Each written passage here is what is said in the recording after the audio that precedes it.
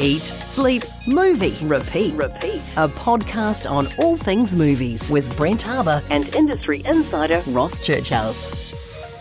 G'day, young Ross. Here we are again. Yeah, here we are again, Brent. How you been? Oh, not too bad, thank you. Lots going on. Lots of movies I haven't got to see yet, which I'm pretty disappointed with. But boy, there's such a good lineup. We'll chat about that soon, right? Yeah, absolutely. So, hey, look, welcome everybody to Eat, Sleep, Movie, Repeat, our show about movies, what's happening in New Zealand cinema and independent cinema.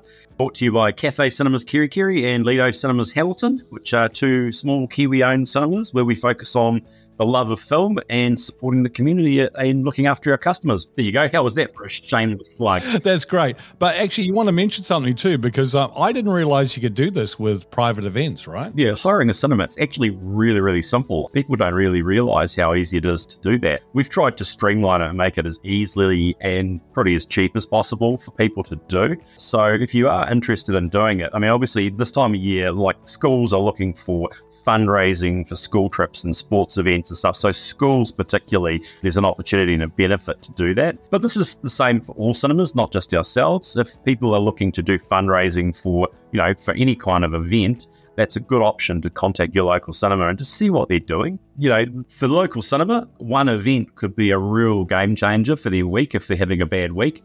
And so from that perspective, it's really good for them. But also there is the opportunity to work with them and cut a good deal and make a bit of money for your school and for your event. And they'll give you all the assistance and help they can to do a group booking. So if you do want to do that, just go on your local cinema's website. They'll usually have a button like events or something, and you just press on that, or private hire. They'll have some information there, and then just make contact with them and they'll send all that information out to you. Because, look, I've done, I don't know, I can't remember how many thousands of events I've done over the years. They almost always result in a good result for the person who's organised them. The person will always make money. So, whether it's $200 or $2,000, it doesn't matter.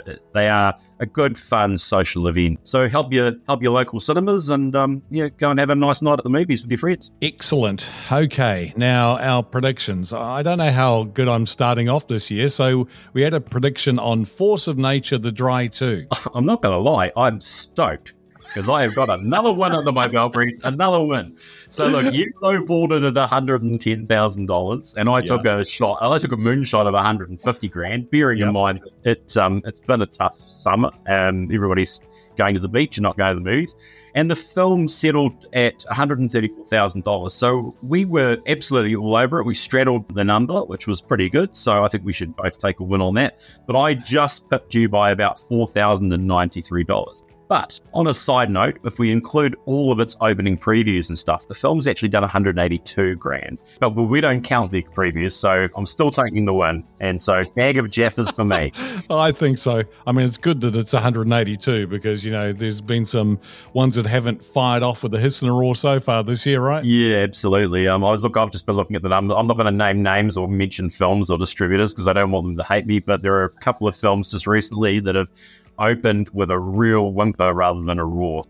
Never mind. The good news is the one we'll predict at the end of this will be a massive blockbuster and will make lots and lots of money and will probably be miles off, so that'll be great. Okay, and we want to get to that rule because I want to talk about that a bit more in depth, but we'll go through what we've got coming up this week really quickly. There's a movie called Baghead. It's a M-rated horror. It's about a young lady who inherits a rundown pub and discovers this dark secret within the basement of a shape-shifting creature, which will let you speak to your loved ones, but not without some consequences. So that's a good little one for, teens and preteens who are into horror. At this, it's not rated, so you can send the little kiddies along, but I wouldn't necessarily advise the little kiddies go and see it. It's definitely it's more of a 12 to 15. There's a movie called Trust for Julian Assange, which is quite interesting. So Julian Assange, as most people know, has been, one of the founders of WikiLeaks and was stuck in an embassy for a very long time and is currently in jail awaiting sort of potential extradition to the States. And his court case actually is right now. They're actually making decisions now. And so this movie is a documentary basically examining the significance of the insights that WikiLeaks shared and the governments that were involved and the risks he took in terms of getting these issues out. And it's discussing, press freedom and that sort of thing. It's limited release, so it's not everybody showing it. We're showing it here in Kirikiri, and we're showing it in Lido and Hamilton. But it is around the country, so it's worth a look if that sort of floats your boat. Definitely quite topical for right now. Kinky Boots, the stage musical. Boy, that did well when it was on stage, obviously. Yeah, absolutely. So, look, this is another one of these films, and I think we mentioned this at the start of the year about how many musicals and stage shows and stuff there are this year. So, Kinky Boots, the stage musical, is effectively exactly that. So, basically, it tells the story of two people who have nothing in common. Charlie, who owns a factory making old shoes, and Lola, who's an entertainer who can't find the right size shoes to fit for her extravagant lifestyle. And if you have seen the original film, Kinky Boots, it is basically that story of, and it's all based on a true story about how this factory in England was struggling and then developed a new line and a new way of making shoes and boots and stuff, and found a new clientele as well, which was fantastic. Right, you want to do this one, or shall I try and say it? Demon Slayer, Kimetsu no Yaiba. Yep. Boy, it just rolled off the tongue like I'm a native speaker. Absolutely. So look, fans of anime, and there are plenty of them out there, and Japanese animation style is becoming very, very popular. It is eclipsing some of the stuff we're seeing out of the States. Japanese film in general is starting to really come into its own now, most recently with the Godzilla film that came out recently, Godzilla -1. Japanese anime is extremely popular, and Kiwi kids are embracing it. Look, my kids love it. I met a lady yesterday, and she was telling me about how desperate her child was to come and see it, So this story follows a young guy called Tanjiro Komoda, a teenage boy living in rural Japan. His family are killed in a brutal demon attack, and it turns his sister Nezuko into a demon. But unlike other demons, she's compassionate towards humans. Now, I've actually watched the anime, and I actually really enjoyed it. So I'm talking from a very geeky perspective here. I've only watched about 2 seasons of it so far. I really need to catch up on the other seasons. But this film basically takes the last 3rd season of the Swordsmith Village arc, and it adds that into another arc, which is about Harisha training. Now, if that doesn't make any sense to you, you're probably older than 35. For people who are into anime, they absolutely love it. And it's done very, very well. I mean, it opened yesterday, and it's already doing quite well with the market. So I think that's good. And we're showing it in the original Japanese with the English dubs, because a lot of the fans of anime prefer to watch it with the original Japanese soundtrack. So that's how we're doing it. One of my daughters loves anime. She'll be along to see that for sure.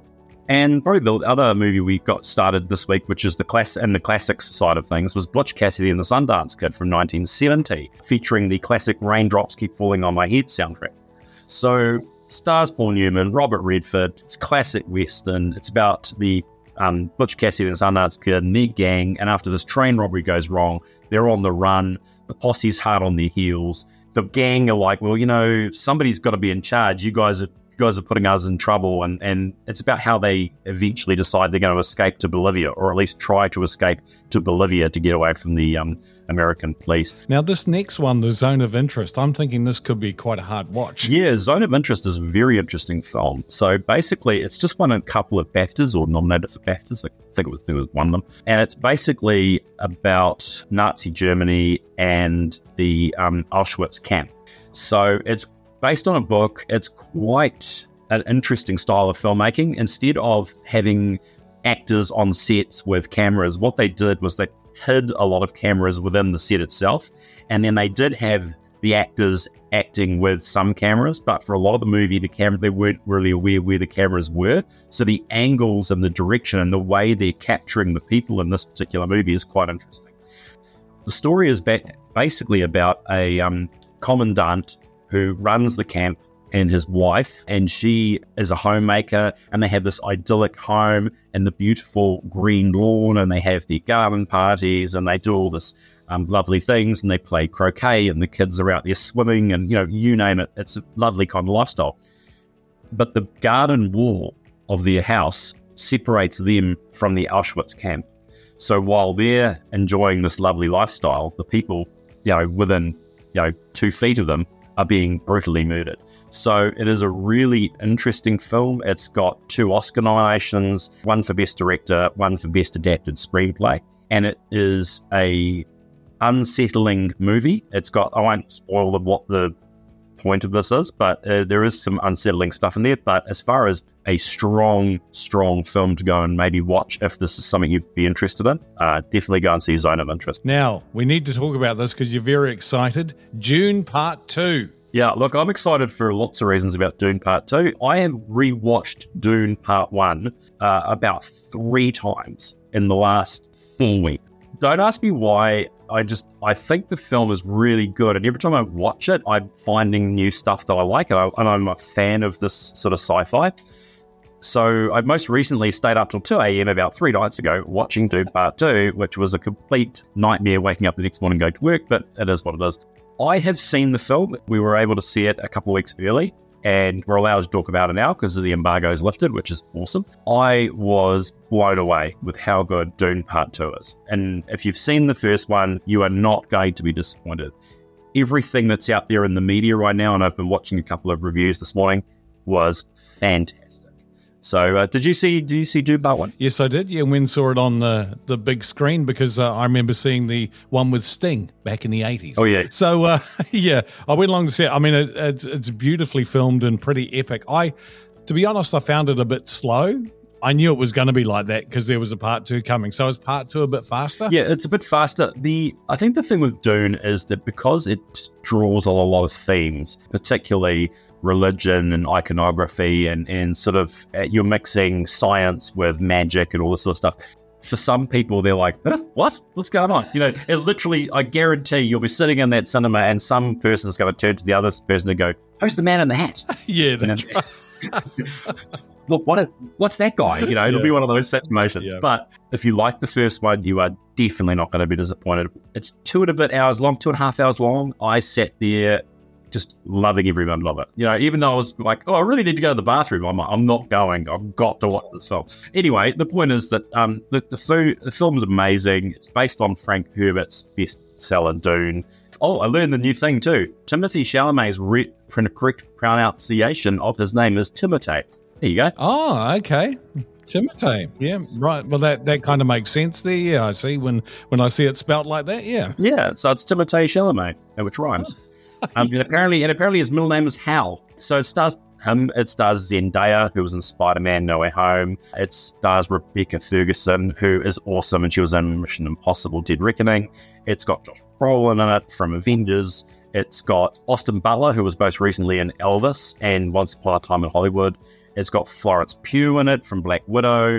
It's got, obviously, Dave Bautista returns in his character. It's got Christopher Walken, who I love. You're either Christopher Walken's that I'd love to watch. It's got Stellan Skarsgård, who plays the big bad. It's just got such a massive cast. Oh, and Charlotte Rampling, there you go, who's also in it. So it's just got so many amazing cast members. Standout for me is Javier Bardem from Old Country for No Men. His character, to me, is one of the most entertaining characters in the film because the way he delivers all his lines, he was born to play his role, in my opinion. You can see I'm fanboying quite a lot here. So the film opens Thursday. It is stunning. If you can see it on IMAX, not that I want you to go and see it on an IMAX cinema because I don't own one, but if you can see it on IMAX, it's definitely worth the look. I actually saw it on IMAX. That was phenomenal. But it will be still great in any other cinema. But if you are a fan, go along. It's pretty impressive. And just one other thing was really interesting is they filmed the film. Some of the film is filmed in infrared film. So there's a scene, particularly when you go to one of the homeworlds of the bad guys, and it's in black and white, but it is stunning in black and white. It is absolutely incredible. I saw a critic say that if they were lucky that the film got pushed back this year, all the Oscar nominations are lucky that the film got pushed back. Because if the film hadn't been pushed back, it would probably sweep a lot of the Oscars. Now, I don't know if that's true or not. Oscars could be funny things, but, 2025 Oscars, if they should be up for a dozen awards because it's absolutely phenomenal. Just the filmmaking and the technical aspects of the filmmaking and the lighting and the everything about it's amazing. So, yeah, I know that's again fanboying a lot.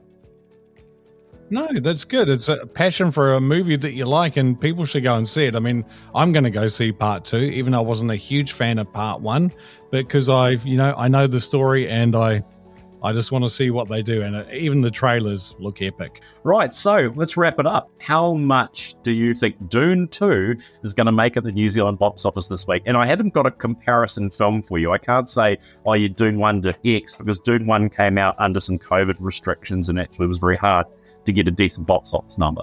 Okay. Let me say, I think this is going to be the movie of the year that's going to make the most money of anything released. So I'm going to shoot really, really high on this. I'm going to say 1.8 million. Yep, that's a pretty big number, but I'm actually going to go higher. I think that the buzz on this film is only going to grow. Word of mouth and the critic reviews and everything about it is telling everybody how good it is. I think the film is strong. I think the buzz is only going to keep building, and word of mouth on this is going to drive ticket sales, and people will go and see it, and even if they got completely confused about it, they'll walk out of it and go, I was completely confused, but man, the cinematography is excellent. But so I'm going to tip with 8, and for all I know, that might be shooting a bit low, but let's wait and see. Thanks for listening to Eat, Sleep, Movie, Repeat, a movie podcast available at Buzzsprout, Apple, Spotify, and wherever you get your podcasts.